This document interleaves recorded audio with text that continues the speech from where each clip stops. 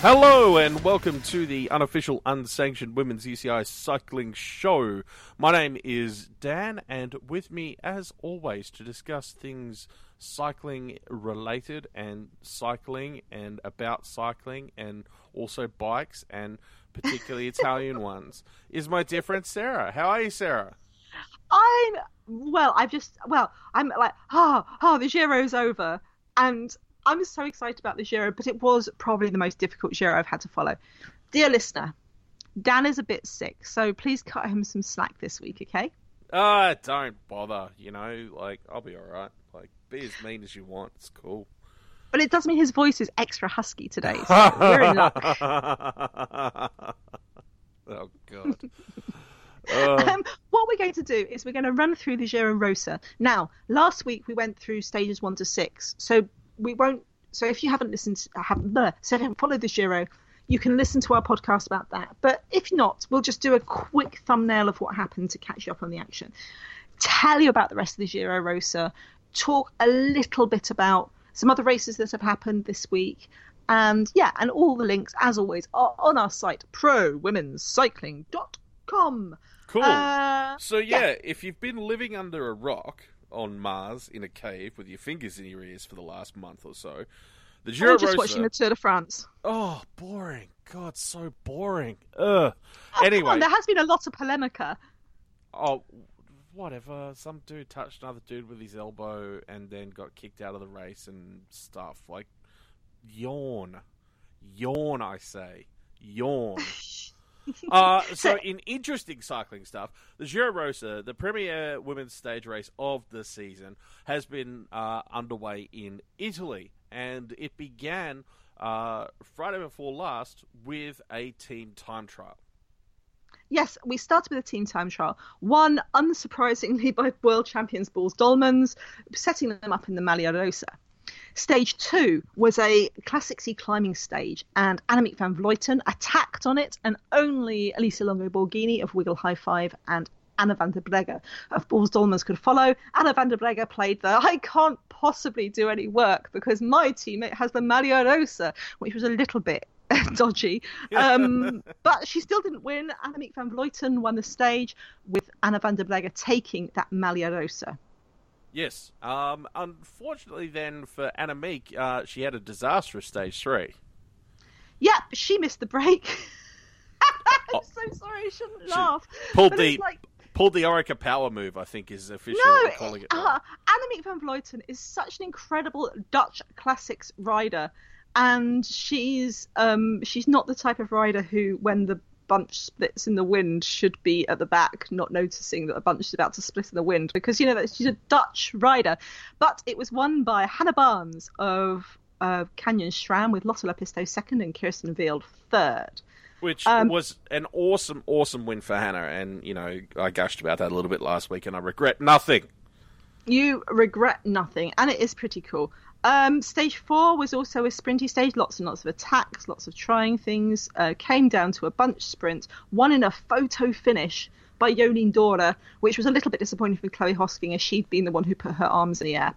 But yes, Jolien Dora of Wiggle High Five taking her first Giro win. It was an incredibly close photo finish. I know it was a tongue-in-cheek comment, but I did like the comment. I think it was Chloe's mechanic who said if they'd just pumped her tyres up by 3 more sides, she would have won. It was pretty close. So, yeah. Yeah.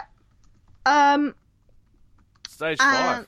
Stage 5, oh my god, what do we say about Stage 5? Stage 5 is the what the fuck Giro Rosa, what the fuck stage, because we talk a lot about how the Giro profiles don't match reality, and this didn't match reality. But this is also the ITT that was basically a hill climb, 12.7 kilometres, two climbs. One climb had been in the men's Tirreno Adriatico, where half the men decided to get up and walk. Yes, because that was the only sensible way to approach it. That was one of those things, like 12.7 kilometres for an ITT is a bit shorter than we'd normally see, and so a little bit of an eyebrow raising. And then you find out that there's a surprise climb of 30% gradient, and you're like, oh, fuck. So, which I think is what the collective peloton breathed as they each hit that part of the course. Oh, it was hilarious. I mean, just bonkers. It's hilarious as a fan, but I didn't enjoy it as an ITT. It's just odd. Um, yeah.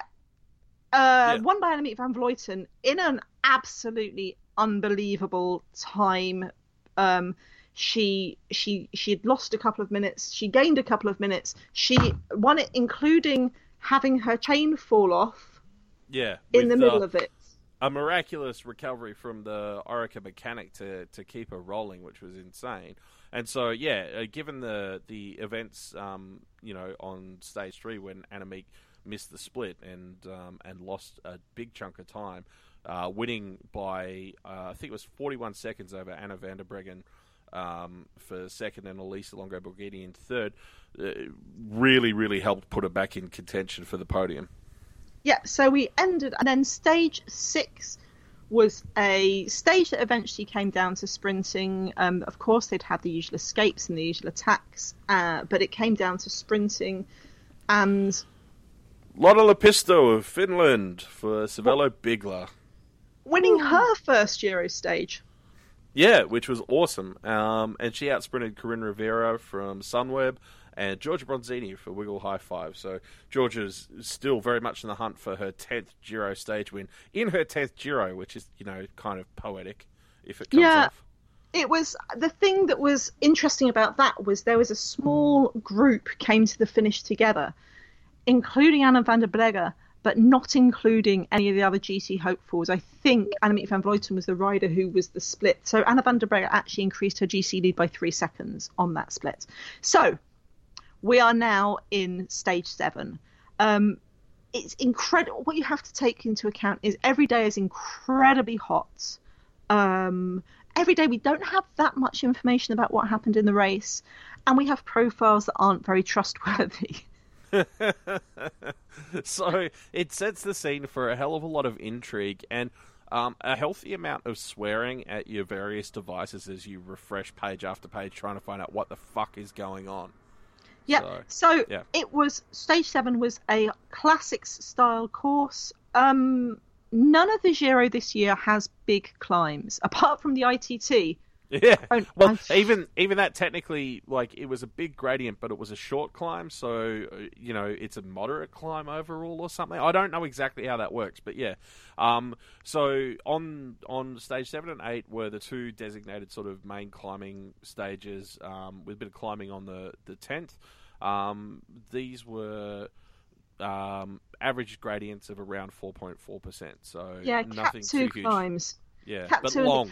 Now, the weird thing about this is the Giro does this every year. Every year it tries to have a different kind of race. Yeah? Yep. So some years it has, like the Mara Abbott style years, where massive, massive mountaintop finishers, races that are essentially half the race is getting to the bottom of the mountain, and the other half is just grinding up a mountain. Yeah? Yeah. Another year, it might have something like, in the past, these stages finished the mountaintop finishes on the Stelvio, for example. Yeah. Other years, they'll have the Mortirolo, but they will have the Mortirolo and then a descent. Right. Other years, they'll have things differently, like famously when in 2014, when Emma Pooley did so beautifully and she won 3 stages. There were 3 very different finishes. So they had the climb with about a 30-kilometer run to the finish. They had a climb and descent, and then they had a pure climb, Madonna de Gisalo mountaintop finish. Yep. So the Giro likes to vary these, and that's a bit. To be fair, well, I was just going to say it's one of the things I enjoy about the Giro because it does mix it up each year, and it's because it's a Grand Tour, but it's still shorter than the men's Grand Tours. They don't have the same amount of stages to play with to try and showcase the whole range of geography of the nation in 10 stages. So I think they do a good job of striking a balance and mixing it up year by year. I think it also is good, from my point of view at least, it keeps the interest really high in terms of how the GC will shape up each time round because... you've got a few different contenders depending on the mix of stages. Yeah, and famously, because they have sprints, sprint intermediate, and finish line bonifications, bonus seconds towards the GC, famously, Marianne Vos won her first Giro Rosa GC by sprint bonifications. Yep. By bonus seconds. So it's, and it does let different types of riders do it, but it does mean that, like, people go, what, is this the Queen's stage? And you're like, yeah, it's just the Giro. It's just the Giro. It's just how it works. And some riders were complaining about it this year, but it's like, well, you know, it's if you have mountaintop finishes every year, other riders are going to complain about that, you know. So it's, I mean, it's unfortunate when it's a kind of year without a big name mountain, but when they want to go around the country, that's what you get, and it was still fun. So and exactly, tough. And that's the thing. It also creates those opportunities for different kinds of memorable moments. And so I have no problem with it being mixed up. I mean, and look, I get that I'm a little bit biased, but, you know, take it from a man whose national titles get held on the exact same course every year for at least 10 years at a time. And trust me, mixing up the course every couple of years is not a bad thing. Yeah. So, yeah. Yes. So we hit into stage 7, breakaways. There's a breakaway of 12, got over 2 minutes before the halfway mark. Now, this had no riders from Boels Dolmans, Wiggle High Five, or Orica Scott, yeah? And the highest placed rider on GC was Sabrina Stultiens of Sunweb, who was 5 minutes and 52 seconds back. So by the halfway mark, before the halfway mark, this break of 12 had got a gap. And the interesting thing here is what happens between the riders who want to escape and the riders who want to try and win the GCs, because, you know, someone like Bowles, they're not going to bother chasing on a day like this. This can be a rest day. Whereas, but there were a lot of pingy attacks from those GC groups behind in the chase, but the escape group made it 12 riders made it 47 seconds ahead, and it was won by Sheila Gutierrez Ruiz of Silence Pro Cycling, Spanish rider. Oh, I loved watching all the Spanish Twitters reaction. With Soraya Paladin of Ali Cipollini second and Eugenia Bujak third. Alexis Ryan, Lauren Kitchen, Sabrina Stultiens, Alison Jackson, Tatiana Guderzo, Carmela Cipriani and Clara Koppenberg, and Rosella Ratto and Elena Cecchini had also been in the break. But yeah, no change to the GC.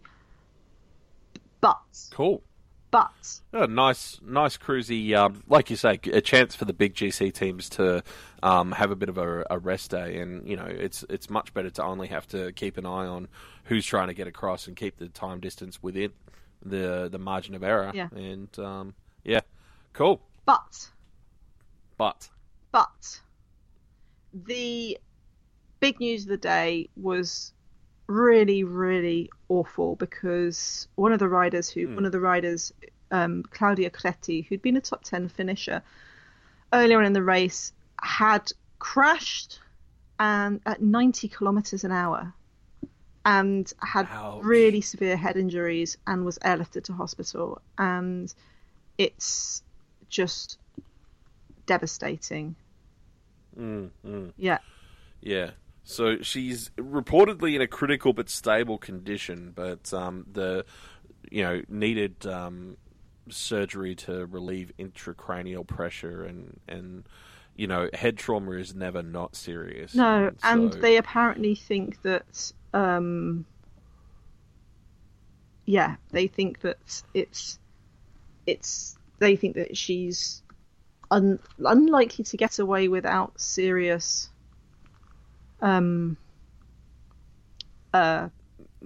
lingering issues, the extent of her injuries is as yet unknowable, I guess. Yeah.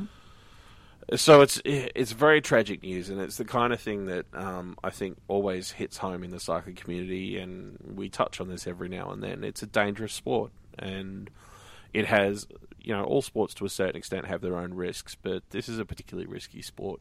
You're on, you know, hard paved roads at high speeds with very little protective gear, and so it's just a tragic accident that you wouldn't wish on anybody, and we do hope that Claudia has as smooth a road to recovery as possible. Yeah, just devastating, and it was really hard for the other riders. I think Anna van der Breggen had a tweet about, the race goes on, but we're just all thinking about Claudia, and there's not been any news since, and that could be because there's not been any news since. All we have to do is keep her in our thoughts and send our good vibes and wish her all the best love in the world, because that's it's awful. Yep, it really is, and unfortunately, or fortunately, I don't know how you want to. Well, yeah. Either way, the race did need to continue, and so it did continue with Stage 8, which was the second of the two main climbing stages. Again, a longer one at 141 kilometres. The nominated Queen stage. But again, it was a stage where the climbs weren't too dramatic. But what was very interesting was that this one finished with a descent off the final climb. Yeah. And someone is probably going to be a little bit smug on this podcast in a moment because they said that this stage looked like it suited a particular rider really, really well. I did say that it suited a particular rider really well. I can't remember if that was in the podcast which went terribly wrong and we didn't actually get up, or the podcast that we did actually get up. Anyway, so it started out with a long stretch along the coast. I mean, this is beautiful. It's beautiful, beautiful, beautiful Italy. It is stunning. From Baranisi to Santola, so they have this really flat, let's say 60-kilometre run. And then they had a little climb, and then they had a big climb. Now, information in this whole race was patchy and rubbish, but it was particularly patchy and rubbish in this one. So very burning hot. Tatiana Ryabchenko, Lenswell Quota, I think, had attacked and was out solo. She'd been chased by Anuska Costa and Janneke Ensing, and then Lucinda Brand. So they get onto the big climb of the day, the last climb of the day, which is not very steep. It's about, let's guess, 30 kilometres of climbing. Yep. And then 30 kilometres of descending. And basically it was one of those ones that, it's like you say, not the steepest of ascents, but it's just long with small sections of flattish stuff between them. So it's sort of three stretches of climbing, but they're like 6 and 9 kilometres long each. Yeah. So yeah, it's just a long, draggy sort of climb. Anyway, if you're Tatiana Ryabchenko and you're riding out solo and you hit the top first, you hit the descent first, you might feel quite excited. You might, but there's certain types of news that you could get over race radio, for example, that would probably put the fear of God in your heart and make you a little bit nervous and tuck down to those handlebars a little bit closer. Yes, and what that news is that Lucinda Brand is now chasing you solo and is catching up on the descent. Because what do we know about Lucinda Brand, Dan? Descends like a demon. Like an absolute demon. So you have Lucinda Brand hitting it hard on the descent. It's like, I wish I could be watching this live on TV because I think there's nothing more I like than watching Lucinda Brand descend. She descended to a win, I think, in 2014, and it was just stunning. And so you've got this situation where they're screaming down this mountain. Lucinda Brand catches Ryabchenko and they're riding together. And then her wheel spins. She hits it in a corner a little bit too hard. No, she goes out solo, I think, ahead of Ryabchenko, hits it in a corner, wheel spins out, crashes. This is insane. Less than 10K insane. To go. Ryabchenko. It was just outside 3K to go, I think. No idea. Like, basically. Yeah, well, true. We're somewhere between 10K and 3K to go. But Ryabchenko gets 11 seconds gap while Lucinda Brand picks herself up and starts again. And then at which point, if you're Ryabchenko, you think that all the unholy promises you made to all the demons in hell on your way down have suddenly been answered. Yeah, and Ryabchenko, her biggest win before this stage was winning the Tour of Chongming Island, where she traditionally won by bunch sprinters, but Ryabchenko had gone for a last-ditch do-or-die solo attack. And while she was doing this, the sprinters behind her were misdirected. Oh, Yeah, that's right. I remember that. Yeah, yeah. And it was the one where they not just misdirected, but then they were literally on the wrong side of the road with a concrete barrier Yeah. between them, so they couldn't just move over. Like, yeah. So Crazy. so you've got Ryabchenko coming in, you've got Lucinda Brand hitting it, you've got behind the peloton the riders chasing super hard, because while Lucinda Brand was about 5 minutes odd back behind from Anna van der Breggen, she was just a couple of minutes ahead behind Annemiek van Vleuten and Elisa Longo-Borghini, who did not want her to get there. So it's like, what's going to happen? They come to the end, which is a tiny little climb and a final descent. Lucinda Brand catches Ryabchenko again and just hits it. And she has the most incredible pain face in the video, just in the chase and catching. She's out solo again. And after this tiny little incline is a descent. And she just does her full Lucinda Brand from one side of the road to the other side of the road. How is she not going to fall over this unguarded drop? But makes it home, wins 12 seconds ahead of Ryabchenko. Amazing stage finish. I mean, yeah, all the highs and lows, like, plays to her strengths, sticks mostly to the script for the first part, but that crash just, changed everything. And then to pull that win out, and then in the process, as you've already alluded to leap. So at the end of the previous stage, she was 12th on GC.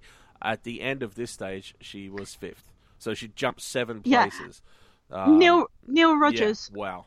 There's just a picture of her crossing the line solo. Neil Rogers said, what only thing more badass than crossing the line with no one in sight is crossing the line with no one in sight and blood trickling down your arm. And she gets off the bike, and there's the video where she's got off the bike and her Swanee's handed her a thing of water, and the first thing she's doing is like washing down her arm with a blood on it, and then the second thing she's doing is drinking the water. Like, such a Lucinda Brand stage. I did call it as a Lucinda Brand stage in the podcast, and it was extraordinary to watch. And I am absolutely gutted for Lucinda that there isn't more video of this. Now, I completely understand why motors keep their distance, as they absolutely should, from riders on descents, because, it's incredibly dangerous, and especially with Claudia Coretti having that awful accident on the descents, the day before. But in GC News, so Lucinda Brand hops up into 5th place. There's a group 133 behind of let's say 7 riders, brought home by Megan Guarnier with Anna Vleuten, Elisa Longo-Borghini, Anna van der Breggen, Cassien Niewiadoma, Amanda Spratt, Caroline Canuel, and Claudia Lichtenberg, who hops up the GC2 with Arlena Sierra Cañadilla, who's like the Cuban rider for Astana, who'd been having an amazing ride, bringing in the next bunch at 151. Yeah. So Shara Gillow out of the top 10. Arlena Sierra Cañadilla, who had an extraordinary race, moves down, and Claudia Lichtenberg moves back in. 2 more stages to go. Not many chances here. I mean, perfect for Lucinda Brand, but the trouble is everyone else was just finding the Boels Dolmans, the way they're defending the Maglia Rosa, completely insane, with Megan Guarnier going out there to get her gap, because she's sitting 4th on GC, down almost stage by stage, with some sprint immediate points here, some finish line bodies there. Yeah. Which is just genius double-edged sword shit from Boels, because, it's taking it away from everyone else, and Megan's, able to improve her position as part of the whole thing overall. And, and it's just death by 1,000 cuts to everyone else in the peloton, isn't it? Yep. So stage 9. It looked like a sprinter stage. It starts with a climb, and then a descent, and then a climb as they go from sea level up onto a plateau. Once they're on the plateau, it's pretty flat, except there is a kind of really surreptitious blink you'd miss it Cat 3 climb in the middle of it, yeah? The first climbs split everything up. Pretty much all the big name sprinters dropped, it seemed, and you never really heard on the news if they kind of came back. But Lauren Kitchen, Anna Trevisi, Malgorzata Jestinska escape. They had escape from it. So we have them out ahead, just over a minute, 10Ks to go, with a charging peloton. We didn't know if there are any sprinters in it. We didn't know what was going on. It was just chaos to find out about. Then we had the results. Bunch sprint, Marta Bastianelli from Ale Cipollini winning, Lotta Lepisto, Cervelo Bigla second, and Giorgia Bronzini third. God damn it. But, I mean, also well done, and yay, but Did God you want damn Georgia it. to win? I wanted Georgia to get, like, it's just too good. The symmetry. Her 10th stay in her 10th Giro. Like, I know, and Georgia is such an incredible rider, and I love her so much. And I know. There's only one thing I can say for certain now.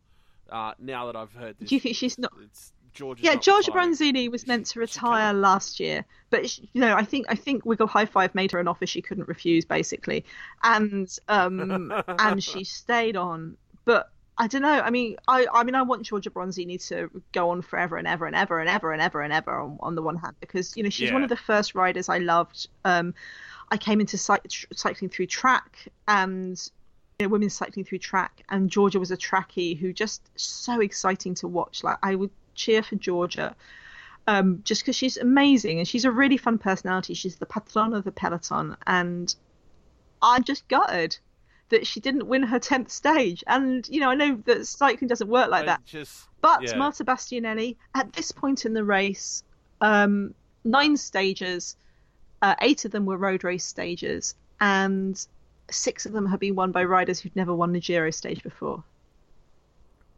Yeah, and this is the thing. It's been a race that's delivered over and over and over again. I'm not complaining at all. Like you say, it's not how cycling works. Really interesting, because at this point in the race, at stage 9, so out of those 10 stages, only one team had won more than one stage. So it was wide open in terms of the stage wins. They're really evenly split around. And as we said, like lots of riders winning their first ever Giro stage, which, is really good for the sport. On the other hand, Boels Dolmans had taken that Maglia Rosa on stage 1, and while they gave it to Caroline Canuel for stage, to wear for stage 2, because it was Canada Day, and yep, so she was the one who was designated to cross and the line also first. Really helped. It did help Anna van der Breggen with the. It's good. It's a nice thing to do, but it was a tactical thing to do too, because it meant Anna van der Breggen could go, "Oh no, my team leader's behind me."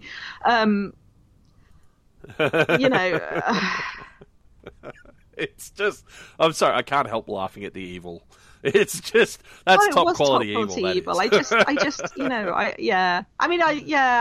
Boels, just be a bit less evil. It was top quality evil. So it had been a really, really divided thing. They went into the last stage with Anna van der Breggen leading, Elisa Longo Borghini 1 minute and 3 behind, Annemiek van Vleuten 1 minute 39 behind, 4th Megan Guarnier about 3 minutes and 7, 5th Lucinda Bland, 6th Amanda Spratt, 7th Cassia Nuadoma, Caroline Canuel and Claudia Lichtenberg on the last, leading out the top 10. Would anyone be able to stop Boels Dolmans? It didn't look like the kind of course that was ideal for it, to be honest. No, certainly not. I mean, it was an interesting stage in that regard, though. I mean, it was a whole bunch of laps around the base of the mountain, then up Mount Vesuvius and back down. It's, interesting look on paper. Well, it's a weird thing. Yeah, else. God knows. It's a weird thing because the Giro traditionally has put its ITT at it's either finishes on a mountaintop finish or it finishes on pretty much a guaranteed sprint stage. Yeah, and so it's not to say there haven't been chances for GC leaders, but it hasn't done this kind of thing for a while. Like this, normally they go out on this. Madonna del Gisalo in 2014 is kind of the classic example of like you either have something that's really, really big and exciting for GC, or you have something that's pretty much guaranteed for the sprinters, brackets we know how the women's cycling peloton deals with guarantees.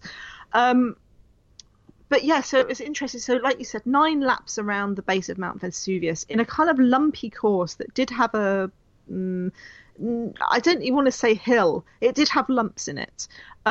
So it was tough, and it was super hard, and it was super hot. And what was absolutely... And then they go up Mount Vesuvius, back down, not a technical descent, but a very fast descent, and then a screaming run into the finish.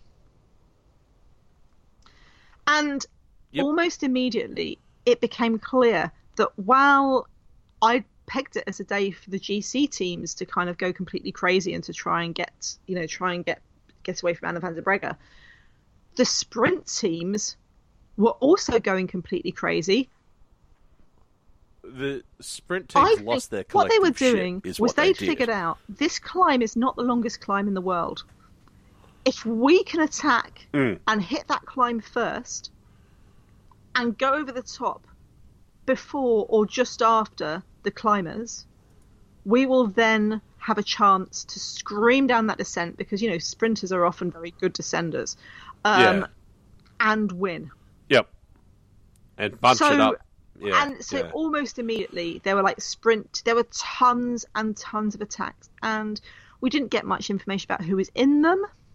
We didn't get much information at all. They had a tweet that sent Dan completely apoplectic.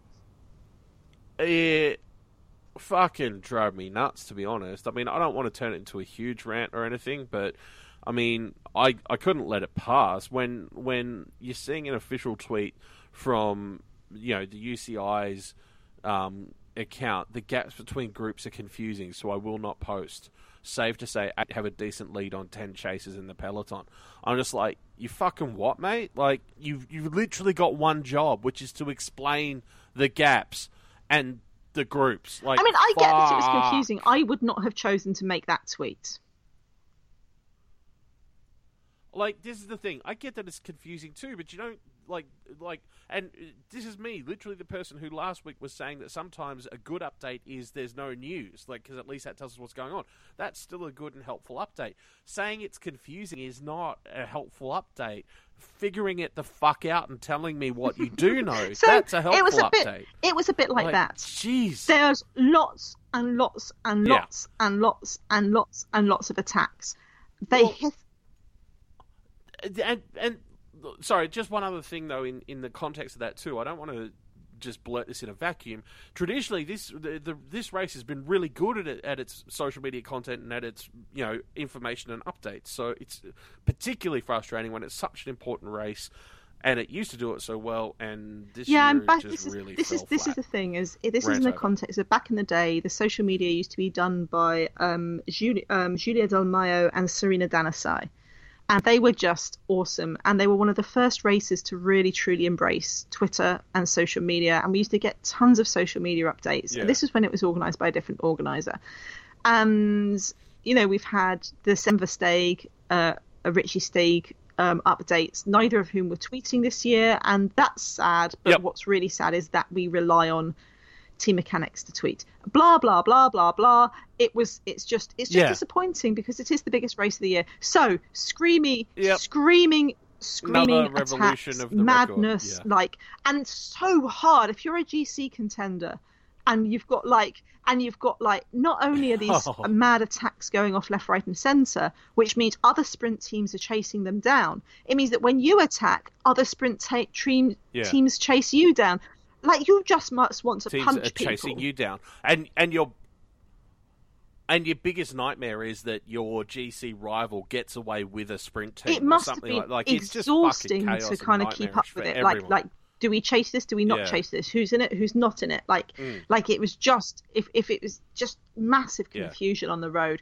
Anyway, they hit Vesuvius sort of together, and then we hear that up the road is the same trio as on stage 2.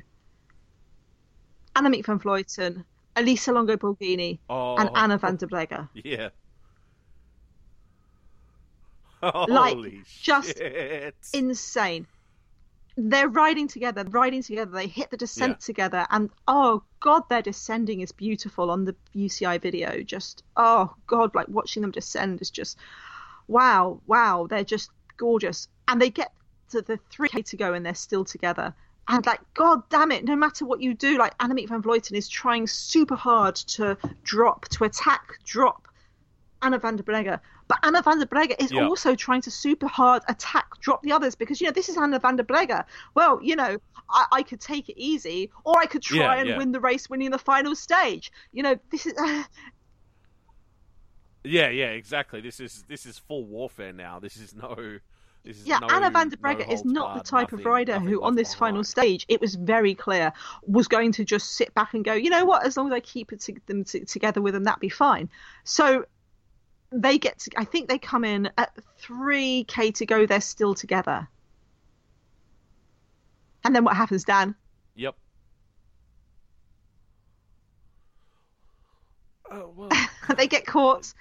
They get caught by a group with more GC contenders in it. And it's like it's the worst possible group to catch you because exactly it's the rest of the GC Lucinda Brand and Elena Sierra Cañadilla. So it's perfect because somewhere on the top on this descent less, they've dropped Lucinda Brand, the queen of descending, and it's this group of Amanda Spratt, Megan Guarnier, Cassia Niewiadoma, Lucinda Brand's kind of 46 seconds behind them. They catch them, they come into the finish, and Megan Guarnier wins. Which is like such an insanely textbook poetic great victory for bowls because it's arguably I would believe the argument that Anna would be happier with that result than having on the stage herself because Megan's worked so hard for her throughout the entire race, won last year, so it's no small sacrifice to put your own ambitions to the sideline and defend Anna to the hilt. So then to be able to see your teammate take the final stage win is I think there's real joy in that. So Megan Guarnier, Amanda Spratt comes second, pushing her further up the GC, but not able to get that much higher. Cassie Niewiadoma in third.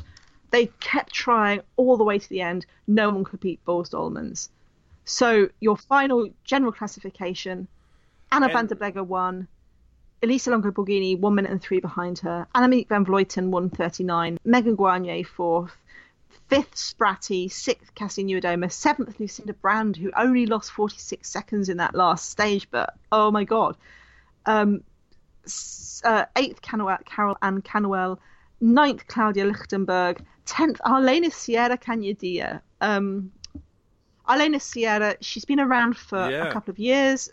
She's been really, really strong in the South American and Central American races and the USA when she's been out there in the USA. She's 24, and she's had her first year in Europe, and it's been extraordinary.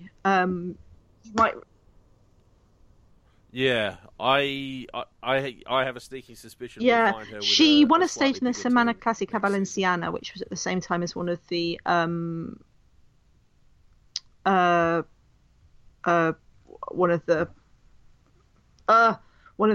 classics. She came second in the Trofeo Alfredo Binda behind Corin Rivera, and you might remember she had that cheer where she was celebrating for her coming second, and people were a bit weirded about it. She was on the podium a couple of times and came third overall in the Amgen Breakaway from Heart Disease women's race presented by SRAM to the California. Yeah. But this is extraordinary. I mean, she's not come out. She's not come out of nowhere. Yeah, but, No, she hasn't. She's come, and people who say that are really just and that's fair enough. That she's that is fair enough. I mean, she's been looking. Yeah, which is totally fine. But the thing is, even so, the fact that even while she hasn't come out of nowhere, to in your first full season in Europe, get second in a former World Cup legit classic like Trofeo Binda, and then to hit top 10 in your first Euro, like this is a rider with she was the serious Pan American future road race prospects. champion back in 2014. She's won stages at the Tour Femenino de San Luis last year and was third overall. She won the Vuelta Femenina Costa Rica last year, was second in the Pan Am Champions Road Race, and she actually won the Tour de Bretagne last year, the Tour of Brittany, which was her only European race. So it's really, really strong. I mean, the whole of the top 10 was interesting, Yeah. and the whole of the race was. Boels Dolmans completely dominated it, completely rode it so well, which after their OVO Energy Women's Tour, where they started out as the favourites, this is their, we were just waiting for the Giro, which is pretty much how they've run the whole season. If I'm honest, they didn't show that much in the early classics. But, they were waiting for the Ardennes because they won all three of them, actually got 1-2 in all three of the Ardennes. They had a disappointing OVO Energy Women's Tour, but that's fine because their goal for the summer was the Giro.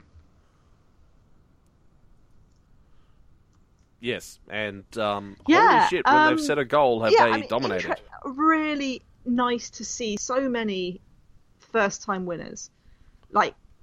So first-time winners. So Boels Dolmans won the TTT. Van Vleuten's won stages before, and Megan Guarniers won the Giro before. But Hannah Barnes, Jolien Bodder, Lotte Lepisto, Sheila Gutierrez-Ruiz, and Marta Bastianelli are all first-time winners. And splitting that, only two teams won more than one stage, which is Boels Dolmans and Orica. Annemiek van Vleuten ended up in the mountains jersey, the sprints jersey. Cecilie Uttrup Ludwig of Cervelo Bigla ended up in the best young rider, and no surprise at all, Boels won the best team.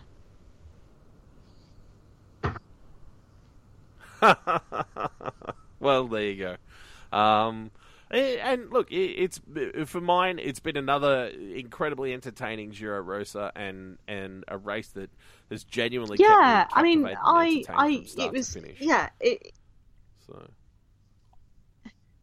rants about visibility of the race in real time. Yeah, aside, it was. I've really enjoyed this race. It was frustrating to follow, but the riding is spectacular. I am absolutely beyond gutted for Claudia Cretti's accident.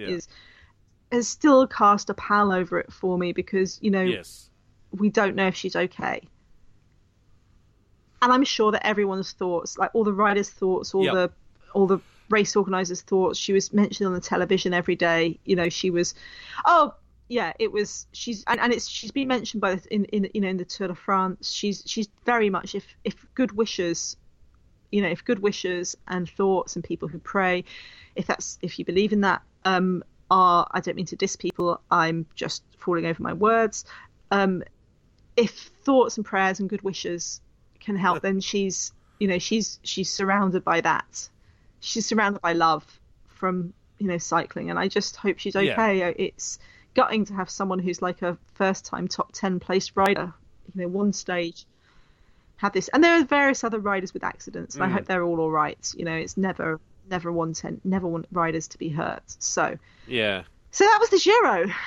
The other thing that I thought was hilarious. I do have a thing that I have chats every year about why the Giro is on at the same time as the Tour de France, because it is frustrating. I completely understand that for some media people who would like to cover it more, they can't, and I understand that.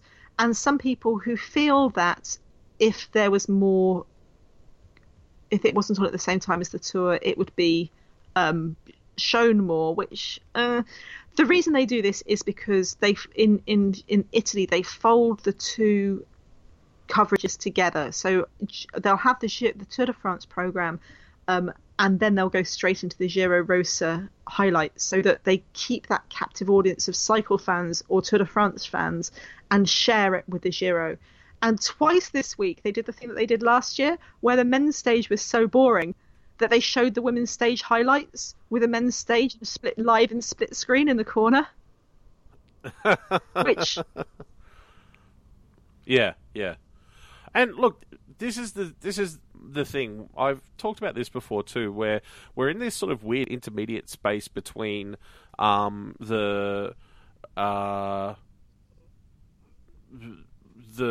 future of basically internet-based video coverage, live streaming, versus traditional broadcast rights, which most sport is still locked up in. Like that's the business model most sport still gets its funding through and from, which, let's not go too deep down the thing of how it's all actually gambling money anyway, and pause there. But the point being that the funding for race organisers in particular is still largely dependent on broadcast. And so it does create a layer of complexity in terms of the way race organisers pay attention to those needs. And so when your primary support is coming from a national network in Italy, and that's how the coverage works best for them, you follow those requirements and support them as best you can with your race. So, that's where it's on. That's why it's on. It to me, the path forward there is the thing of actually just making it more available and more accessible through these other channels, including online, as it grows. And that's something that all races can do better, but I think also all races could do with a lot better support from the sport's governing body in navigating those waters. So, yeah, I just kind of went into a media rant. Yeah. Sorry. I mean, the Giro is very much a punching above its weight in terms of the organisation. It is not organised by someone like RCS or ASO or Sweet Spot or Flanders Classics. It's very, very, very much organised by an amateur organisation. And I think that shows in a lot of things. And I don't think that's right.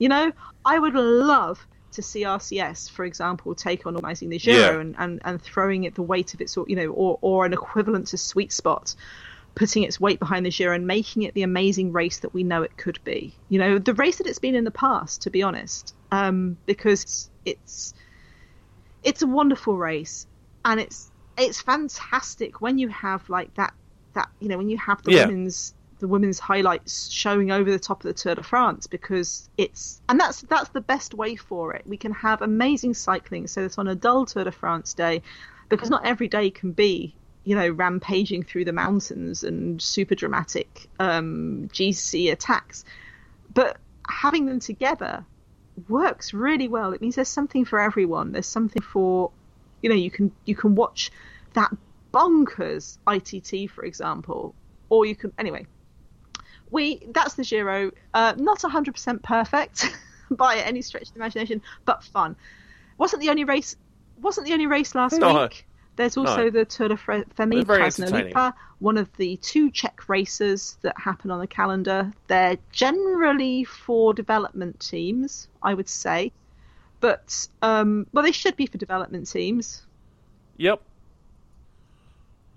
I think that's fair. I mean, they're UCI 2.2 races, and when you look at who goes, you get good, strong fields, and there are some seasoned and experienced riders there. I love the fact that while the Giro Rosa is on, have a development race for developing for development riders. They also have it. They used to have the Tour de Bretagne on at the same time. Yeah.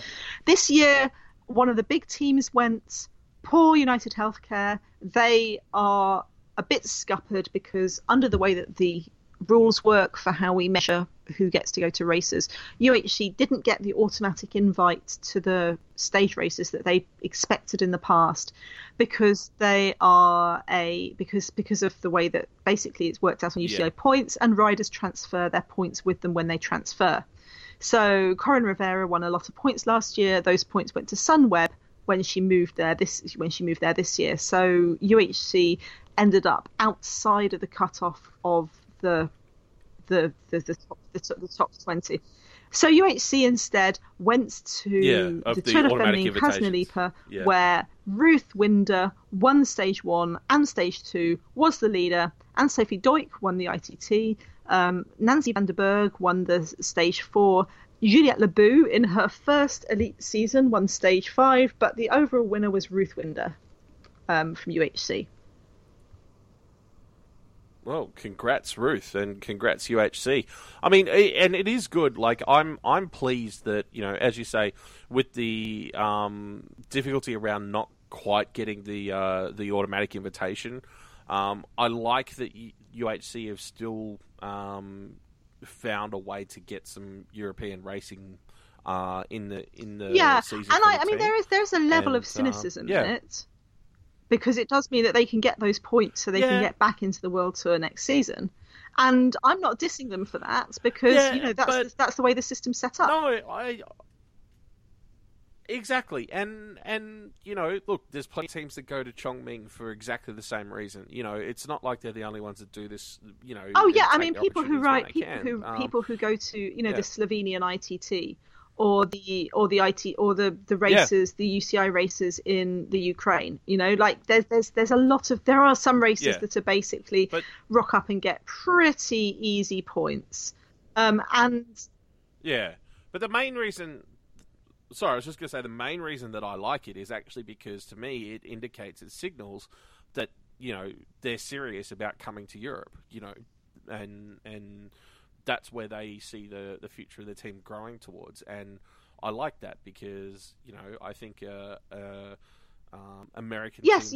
I'm not dissing UHC at all. At all. It's one of those things where it's like when WM3 go to or Canyon SRAM go to the other Czech race, the Gracia Olivar, and win every stage and win the GC.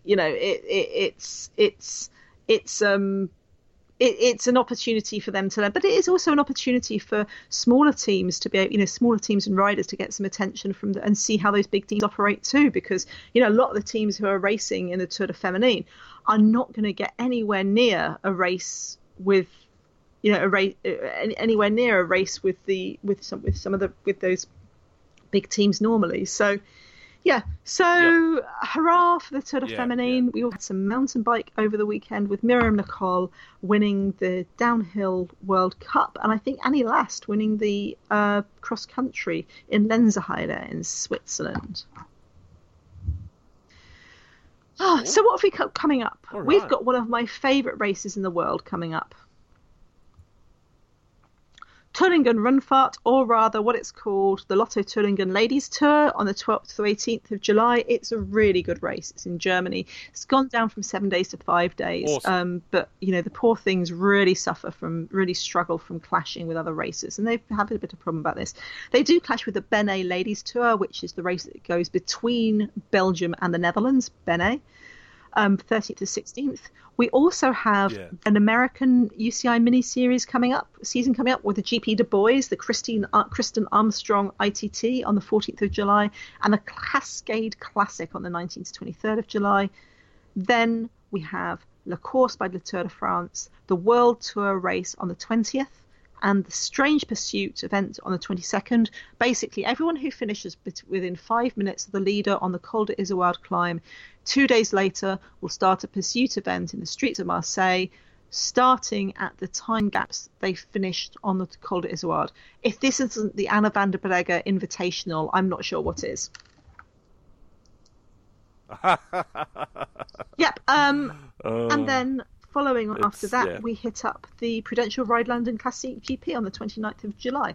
Now, next year, we're not going to have this weirdness, because it's going to get even more weird about the World Tour, because we've just had the World Tour announced for this year, announced next year. It is absolutely fantastic that they announced it so early, because normally we only hear about the women's racing announced in September, and that makes things incredibly complicated for teams, because especially when they throw in new races. And as we've talked about before, when team budgets are so, difficult, so limited in how much racing you can manage and how many, riders and staff you can get moving anywhere. The World Tour next year has expanded with 3 more races, so it's going to be 23 races, pulling in the Immaculée Bira, which will make everyone happy, because everyone loves the Immaculée Bira, and they've been messed around for a couple of years. They're hilly, they're in the Basque country, they're absolutely stunning, we love it. There's a newly created 3 days of Depan, Tres Jours de Depan in West Flanders, which takes part at the same time as the men's race and will be broadcast live on TV. although it's only a 1 day race, it's called 3 Days of Japan, but it's only 1 day because, oh my God. Yeah. And the new Tour de Huanghe, which will debut this season, apparently, as a UCI 1.1 ranked event. No one's heard about this before. And it's part of the new men's World Tour stage race. It's going to happen in October, which is interesting because that's after Worlds. I suspect it won't be particularly well attended in terms of who goes to it. But yeah, the interesting thing is that they are actually clashing some of the races again. Yeah, so the 3 Days of Japan starts between the Trofeo Binda and Gent-Wevelgem. So it basically makes a week of Flandrian, a week and a half of 10 days of Flandrian racing, as they have the 3 Days of Japan, Gent-Wevelgem, Tour of Flanders. They also have the Dwars door Vlaanderen in that time as well. Which makes the classic season even more packed. I think we're going to start to see some big names and riders missing some of the classics. But the other interesting thing is that that we have Le Course Prudential Ride London is on at the same time as the Tour de France. As it's being held on the 28th of July. Okay. It also means that Le Course by Le Tour de France is with a TB to be confirmed in it, yeah? But it means that if Le Course want to do something else like this, it's going to be strange. So there are some clashes next year. The World Tour calendar, to be honest, I think 23 races is too big for the World Tour. It's it's essentially become what the 1.1 calendar, what the 0.1 calendar should be. With the current 0.1 races now dropping down a level, I think they're going to have another look at this because... Well, see, to me, this falls back to the problem that you should have been solved 3 fucking years ago, Brian fucking Cookson, when, everyone put their head up and said, we need 2 categories of teams. We're running now into a similar problem where, like you say, everyone's trying to get races jammed into the World Tour, but we still haven't addressed the availability of teams and riders to actually be able to go to races. Classifying the races differently isn't going to solve it immediately because we still haven't dealt with the basic I've heard structural that's changing this year of how the teams shape up. I'll believe it when I see it, because I am sick of the number of years I've heard it's changing. I mean, unless you mean Brian Cookson. Well, it has to change this year because otherwise you end up with if Brian Cookson changes as UCI president, we just get stuck in another anyway endless debacle. So it's going to be interesting. I think we're going to have... I mean, we all know that riders would much, much, much rather win a race, even one race, than win the World Tour. Yeah? We know that. And we know that teams... What it does is it gives teams permission to say, actually, we're not going to go to all the World Tour races because now they've got 2 lots in China. They've got 1 in the USA. That's a lot of extra cash to try and organise. But to give the UCI their credit... It's really exciting that they've got that they've announced it announced it before October. Hurrah! That's one thing that's slightly less annoying. So next week we'll be talking all things. True. We'll be talking all about the Touringen Rundfahrt. We'll be in the middle of the BeNe Ladies Tour. We'll be able to. They'll have finished, and we'll talk all about everything else that you love. Come back. I'm going to be in London on the 19th of July talking at Look Mum No Hands about the Giro Rosa with videos. So if you're in London, please come and see me. It'll be wonderful. Thank you so much for listening to us. Find the links on prowomenscycling.com. And if you'd like to talk to us in between times, you can find Sarah at PW Cycling on Twitter. I am at DanWOfficial. We're happy to tell you that you're wrong. Or mostly I am. Sarah's polite. So, yeah. Thank you for listening. Thanks. Bye.